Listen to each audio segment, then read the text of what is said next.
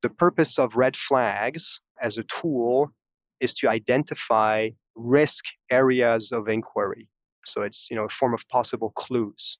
But red flags under this view may or may not lead to evidence of corruption. And so alone, they're insufficient to serve as a foundation for a finding of corruption and require substantiation.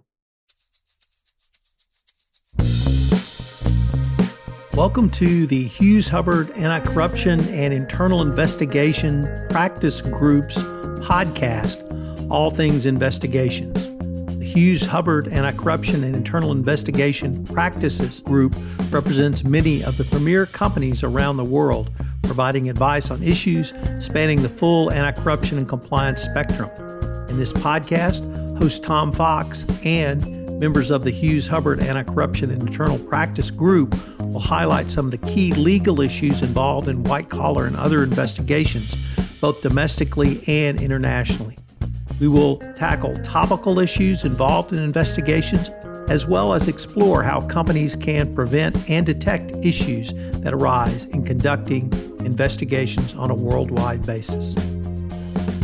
Hello, everyone. This is Tom Fox back for another episode. And today I'm thrilled to have with me Laura Perkins and Jan Dunin-Wascowicz. They are with Hughes Hubbard, and we're going to talk about the intersection of international arbitration and anti-bribery and anti-corruption compliance. They wrote a really interesting article that tied both of those two disciplines together in a way I had not really thought through. It turns out there's a vibrant community of people in the arbitration world fighting corruption through arbitration and litigation in arbitration. So I asked them if they could come and visit with me, and they graciously agreed to do so. So, Laura, if I could start with you, could you tell us your professional background? Absolutely. Hello, and thank you, Tom, for having me. I'm presently a partner at Hughes Hubbard and Reed. I'm the co-managing partner of our Washington, D.C. office and the co-chair of our anti-corruption and internal investigations practice group. Prior to joining Hughes Hubbard, I spent about 10 years at the Department of Justice in the Criminal Division Fraud section, where I had a number of roles, including assistant chief in the Foreign Corrupt Practices Act unit. So I have spent a substantial part of my career working anti-corruption matters and cases, prosecutions, and since leaving DOJ, advising companies on anti-corruption enforcement, compliance, and investigations. Well, thank you so much for having me on your program. I've been almost 10 years with Hughes Hubbard and Reed, counsel based in the Paris office. I was trained in France and in the US, and my practice today is really in three areas: anti-corruption and internal investigations, economic sanctions and trade compliance, and international dispute resolution. And so I'm very excited to be speaking with you today. If I could start with asking a basic question of how does compliance or anti-bribery, anti-corruption compliance intersect with international arbitration? So we've seen a growing trend in this over time. It's really an intersection between anti-corruption and compliance, and then sort of a follow-on with arbitration, where the growth in the attention to anti-corruption compliance has really started bringing about more arbitrations in this space as companies become more attuned to the red flags for corruption and, frankly, stop paying some of their third parties based on potential corruption or corruption suspicions. Often those agreements with third parties are governed by contracts that contain arbitration clauses.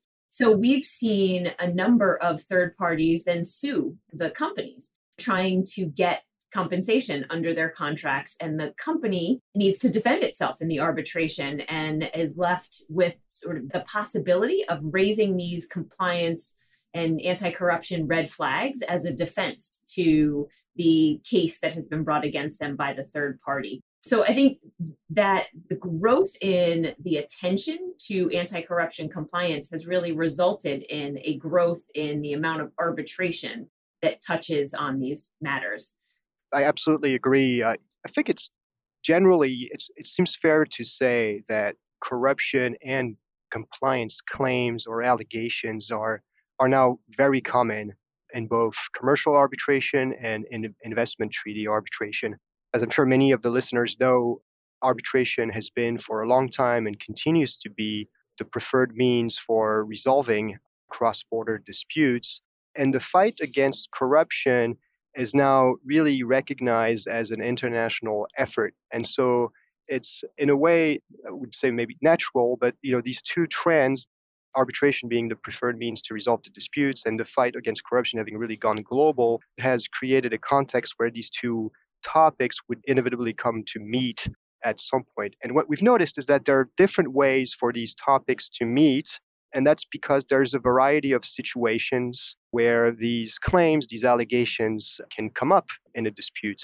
It can either be because there's a contracts for corruption, contracts with third parties, intermediaries. There could be commercial or state contracts, and it's alleged that were procured through corruption. Or there could be allegations that the states have addressed matters related to corruption in a way that isn't proper. So you have now a full spectrum of scenarios, of situations where parties can raise these questions. And I would say that the trend is really that most of the time, the question of corruption or compliance is raised defensively, although we do see cases where these topics are raised as part of the main claim. I thought one of the real insights in your article was something you just touched on, Jan, which was anti-corruption as public policy. And Laura, I know, or you mentioned your work at the Department of Justice prior to coming on board with Hughes Hubbard, and you've been in this field quite some time. I've been in this field quite some time. You were a prosecutor prosecuting companies for violating the law. I was helping companies comply with that law, but we really seem to have evolved much past that. So I was wondering if you might be able to talk about that evolution, one or both of you have seen from simply a law to a legal requirement to compliance with a legal requirement to really worldwide public policy that can be utilized in a variety of forums. Yeah, there's definitely been a growth in that. Again, I've been in this space now for a while, I'll say.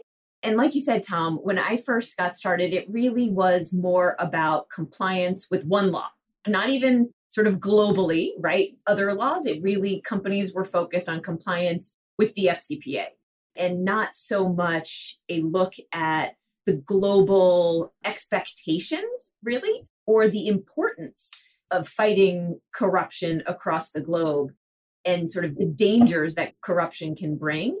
I think that there has been a real growth in the recognition that corrupt countries, corrupt leaders can result in a lot of other issues. I know the Department of Justice and sort of the US has taken a strong position starting several administrations ago, but just to bring it recent, under the Biden administration too, has taken a strong position that foreign corruption and corruption generally can be a real national security concern for the United States.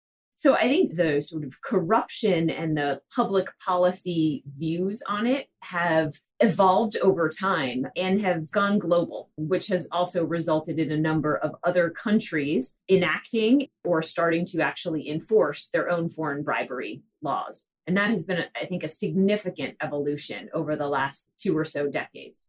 And from the arbitration space, what started noticing, I would say, around the mid-2000s is a recognition that bribery is contrary to international public policy. And what's a significant development, or I should say perhaps a milestone, is when an international tribunal reached the conclusion that it wouldn't be able to enforce a contract that was based or obtained by corruption, as enforcing this contract would run against transnational public policy. So it's really the emergence of a new actor in the global anti-corruption movement that recognizes the architecture of the fight against corruption and is crafting new principles and new rules and then applied to these disputes. So you start seeing this trend, I think, starting from 2006 onwards, and it's now become very common. Why do you all think the stakes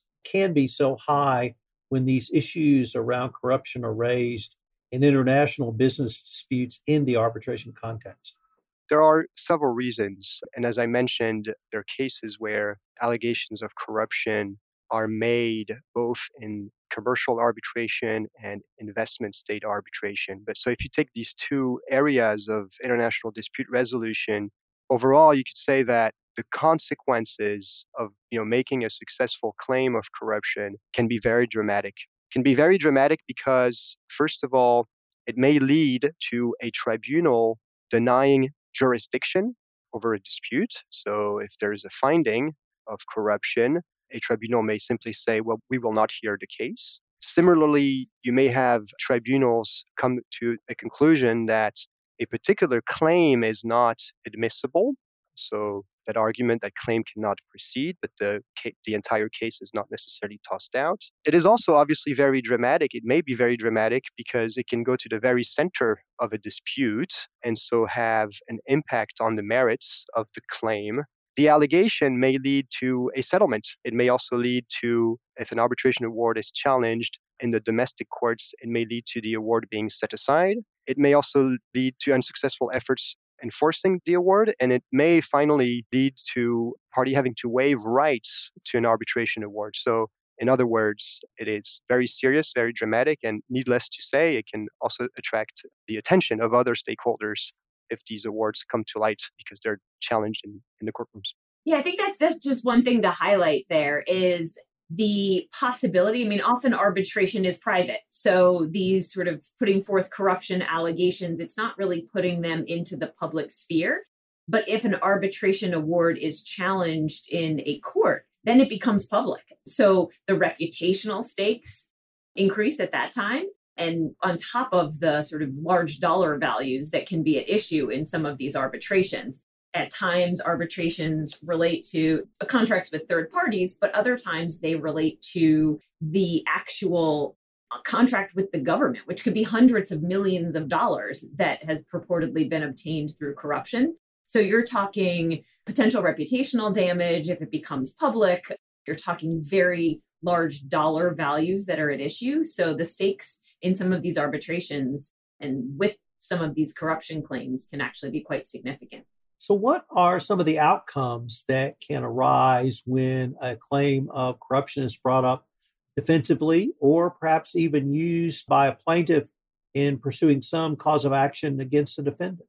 So I think Jan touched on a couple of them in his previous response. But I mean, it can be found that there's no jurisdiction. It can be that the claim gets thrown out. It can result in certain evidence being allowed or not allowed. So there's a number of different possibilities and sort of possible outcomes here. And perhaps one thing that is worth emphasizing is that before the question of the outcome of the dispute, so of what the consequences are if one party is successful in bringing the case, is the question of, well, what happens in the proceedings when a party raises a claim of corruption? Because I think that's very specific to the arbitration space.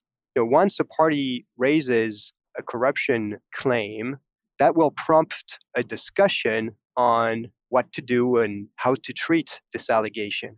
And here, I think from the perspective of thinking about this intersection between the worlds of compliance and the worlds of dispute resolution and arbitration in particular, there's one topic that we think, and we noted in the article, is of particular interest. And what we're seeing is this general reliance on red flags as a tool to address corruption claims in arbitration.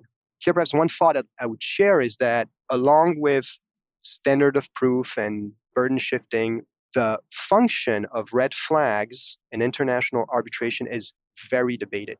And I think it's very interesting because compliance professionals will likely have a very clear idea of what a red flag is. But that notion can mean something slightly different in the context of these cases. So more specifically, one view is to say essentially that the purpose of red flags as a tool is to identify risk areas of inquiry. So it's a form of possible clues. But red flags under this view may or may not lead to evidence of corruption. And so alone, they're insufficient to serve as a foundation for a finding of corruption and require substantiation. That's the first view. The second view would essentially say that a red flag or red flags, if you aggregate them, and that's, I suppose, the related question, if you can aggregate red flags, if a red flag or red flags can serve as a basis for making legal presumptions. And in particular, if you aggregate them, can you make a finding that there was corruption in a case? And so in arbitration, essentially, can you draw the civil consequences of criminal conduct? And so a question here under this view is, well, what's the value of country risk? And I don't think if you're looking at country risk purely from a compliance perspective, when you're performing due diligence, for instance, that would necessarily lead you to the same conclusion as if you're using country risk from this perspective, where a red flag is proof or can be part of the evidence that there was corruption in a given case. And so I think that's one of the most significant and centrally debated questions in arbitration today when it comes to corruption and compliance. Let me follow up with that by asking an inquiry into how does one plead and prove a case in arbitration. The best example of a red flag I ever had was a client came to me, wanted to use an agent. Well, the agent had been actually criminally convicted of bribery in another reported case. So I was able to say, you have clear evidence that in a prior business context, they engaged in bribery and corruption. And that was enough for that client to decline to use that agent. But now take that same fact scenario where you have an agent who has been hired. There is a prior publicly reported case where the agent was convicted of bribery, and I have that as a red flag or evidence. Number one, how do I get that admitted? And two, what is that evidence of other than a prior conviction or prior act of bribery? How do you use that as an argument within the context of this debate you've been talking about, Jan? Well, here I think there's a few questions. One of the questions, of course, is when you would want to introduce that. If you're using this when you're making your allegation, defending it, or if this is something that has come to light at a later point in the process and then in the procedure, and then you need to ask for permission to introduce it. So, there's a little bit of a question of sequencing of when that would fit within the procedural stage of the case. Another question is, and I suppose fundamentally, is how will the tribunal treat that information? Some tribunal, I would argue, will say, well, this is very relevant, very on point, and actually we can rely on that to draw some consequences. And there would be a discussion about what consequences to draw. And some tribunals could say, well, this is not direct, this is informative, but we need more. If you don't have more, well, we can't come to the conclusion you'd like us to draw. It's definitely something that parties have tried to use. And like Jan said, tribunals have come to differing decisions as to what weight, if any, they're willing to give to those sort of prior investigations, prior guilty pleas, or prior resolutions in the corruption space. What are the types of litigation disputes or cases that tend to attract anti-bribery, anti-corruption issues? We touched on one large one earlier, which is third parties. So contracts between companies and third-party agents. That's one category, I would say, that attracts that. Another category is contracts with government entities where there is an allegation of corruption in sort of obtaining that contract. I think that's another category where we've seen arbitration. In my mind, those are sort of the two main categories, but Jan, there may be some others to highlight as well. These are certainly the two main categories. And then, another category I would add is maybe more limited to the investor-state arbitration context where the state is raising corruption as part of its defense to argue that the investor shouldn't be able to benefit from the protection of bilateral investment treaty. Earlier in this podcast series, I had the chance to visit with one of your partners, Mike Huneke, and we talked about internal investigations being utilized in subsequent criminal or civil actions. And that podcast focused on a U.S. federal district court case. But what about underlying investigations in using those or not using those in international arbitrations? Are they discoverable? If they are discoverable, can they be introduced?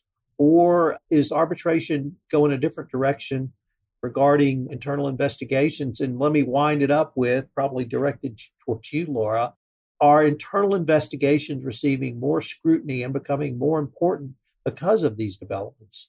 So I think internal investigations are used in some of these disputes, but I think it's more in the context of using the outcome of the investigation. So using evidence or facts that were learned during the investigation to either say, third party, we are not going to pay you. And then if the third party brings a case against the company using some of the red flags or other potential evidence of corruption that was uncovered during the investigation, using that as a defense to the third party claim. So I think internal investigations are used in that way. And then I think sort of to your last question of are they becoming more important in this context? I think they are important in giving companies the ability to not continue with potentially corrupt behavior. So learning about the underlying facts and then giving companies the ability to stop making potentially corrupt payments and bring themselves even more liability and criminal or civil exposure in the future.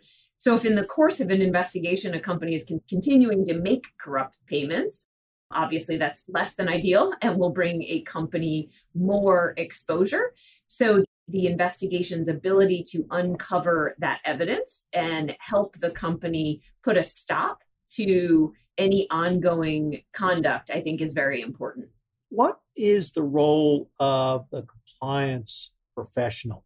Obviously, compliance professionals should be involved in a contract negotiation, and there should be protections in the contract, but that's only the starting point. How do you advise clients who are compliance professionals to prepare for having a ultimate arbiter of a contract in the form of an international arbitration arbiter or arbitration panel? What's their role? That's a great question, Tom. Although the arbitration community had been developed experience in recent years about how to address these questions, a little bit of a more recent trend or a more recent question is what can the compliance community do to prepare or anticipate and help manage these disputes if they do arise? And here, I think what is significant is that compliance professionals should assume that one day, perhaps, their work may be used or may be at the center of a commercial dispute, of an international arbitration. There are cases where the parties fight over how due diligence was conducted, what policies were in place, whether the documentation was appropriate, whether the parties provided their reports or not, how deep the due diligence was, and so on and so forth. Some of the best practices that apply to running an effective compliance program here also have an element that would feed into thinking about strategies to defend or bring arbitration proceedings. And so here we have documentation, importance of documentation, importance of clearly setting out what was done and when and keeping good records, but also taking a bit of a more proactive role in working with litigation teams in-house when the potential for a dispute arises, either because there's a notice or a claim that's been come, to perform a risk assessment of the relationship and take a closer look at some of the compliance risks that may or may not be relevant to the dispute that will follow. I would say that really in the sort of day-to-day business or day-to-day life of a compliance officer, recognition that potential arbitration is down the road, it won't really change your day-to-day practices and things you should be doing anyway. You should be maintaining proper documentation of the due diligence you're conducting. You should have those sorts of records and you should be doing a fulsome review of your third parties and you should be monitoring them throughout the course of your relationship with them. So on kind of a daily basis, the potential that this ends up in arbitration won't really change a compliance professional's behavior. Where the real change comes in is when this is potentially coming to a claim or litigation, making sure the compliance professional is involved and understands that this potential claim exists or this claim exists and is in a position to provide potentially very useful evidence against a claim or in sort of helping to assert a claim. So it won't really affect your day to day, but it is informative to know that it's possible. When people think about, oh, there's potential litigation and things I'm working on may be out there, people take maybe a little more careful. So maybe that affects in a bit. But I think in sort of best practices, day-to-day behavior, where the real change comes in is the potential for a claim. I'd like to ask you guys about this type of dispute resolution mechanism down the road. Do you see this now that anti-bribery, anti-corruption has moved really towards a public policy, and as we know from the Biden administration's announcement in December, a national security issue for the United States, do you see this continuing to grow in international dispute resolution, particularly in the arbitration realm? I do. I think it's going to continue to be a growing trend as more companies globally become more attuned to these issues. By these issues, I mean sort of anti-corruption, compliance type matters, and start cutting off contracts sometimes. Often those will have arbitration clauses. And so I think this will be a trend that continues over time. Jan, how about from where you sit in Paris? Well, Paris is a major center for international arbitration, and France is now also a major jurisdiction when it comes to international anti-corruption enforcement. So it would be a good city to see a lot of developments in this space. But more generally, what I would say is that the anti-corruption movement has now become so mature internationally, especially when it comes to international companies, that you're seeing not just arbitration clauses in contracts, but you're also seeing more sophisticated and robust compliance clauses and compliance undertakings and obligations. And so there may be more disputes that center on compliance-related obligations. And I think you're going to see also a new generation of arbitrators, of practitioners, of in-house teams that come now more experienced and are going to take these discussions to a new level. And finally, I'd say also you're going to see other compliance-related questions arise in arbitration proceedings. So, today we're speaking about anti-corruption compliance, but I think you're going to see more disputes also related to sanctions compliance, ESG compliance, and other topics. So arbitration, I think, and compliance will continue to evolve together in the next. Unfortunately, we are near the end of our time for this episode, but I was wondering if our listeners wanted any more information on this topic, the Hughes-Hubbard anti-corruption and international internal investigations practice, where would be the best place for them to go?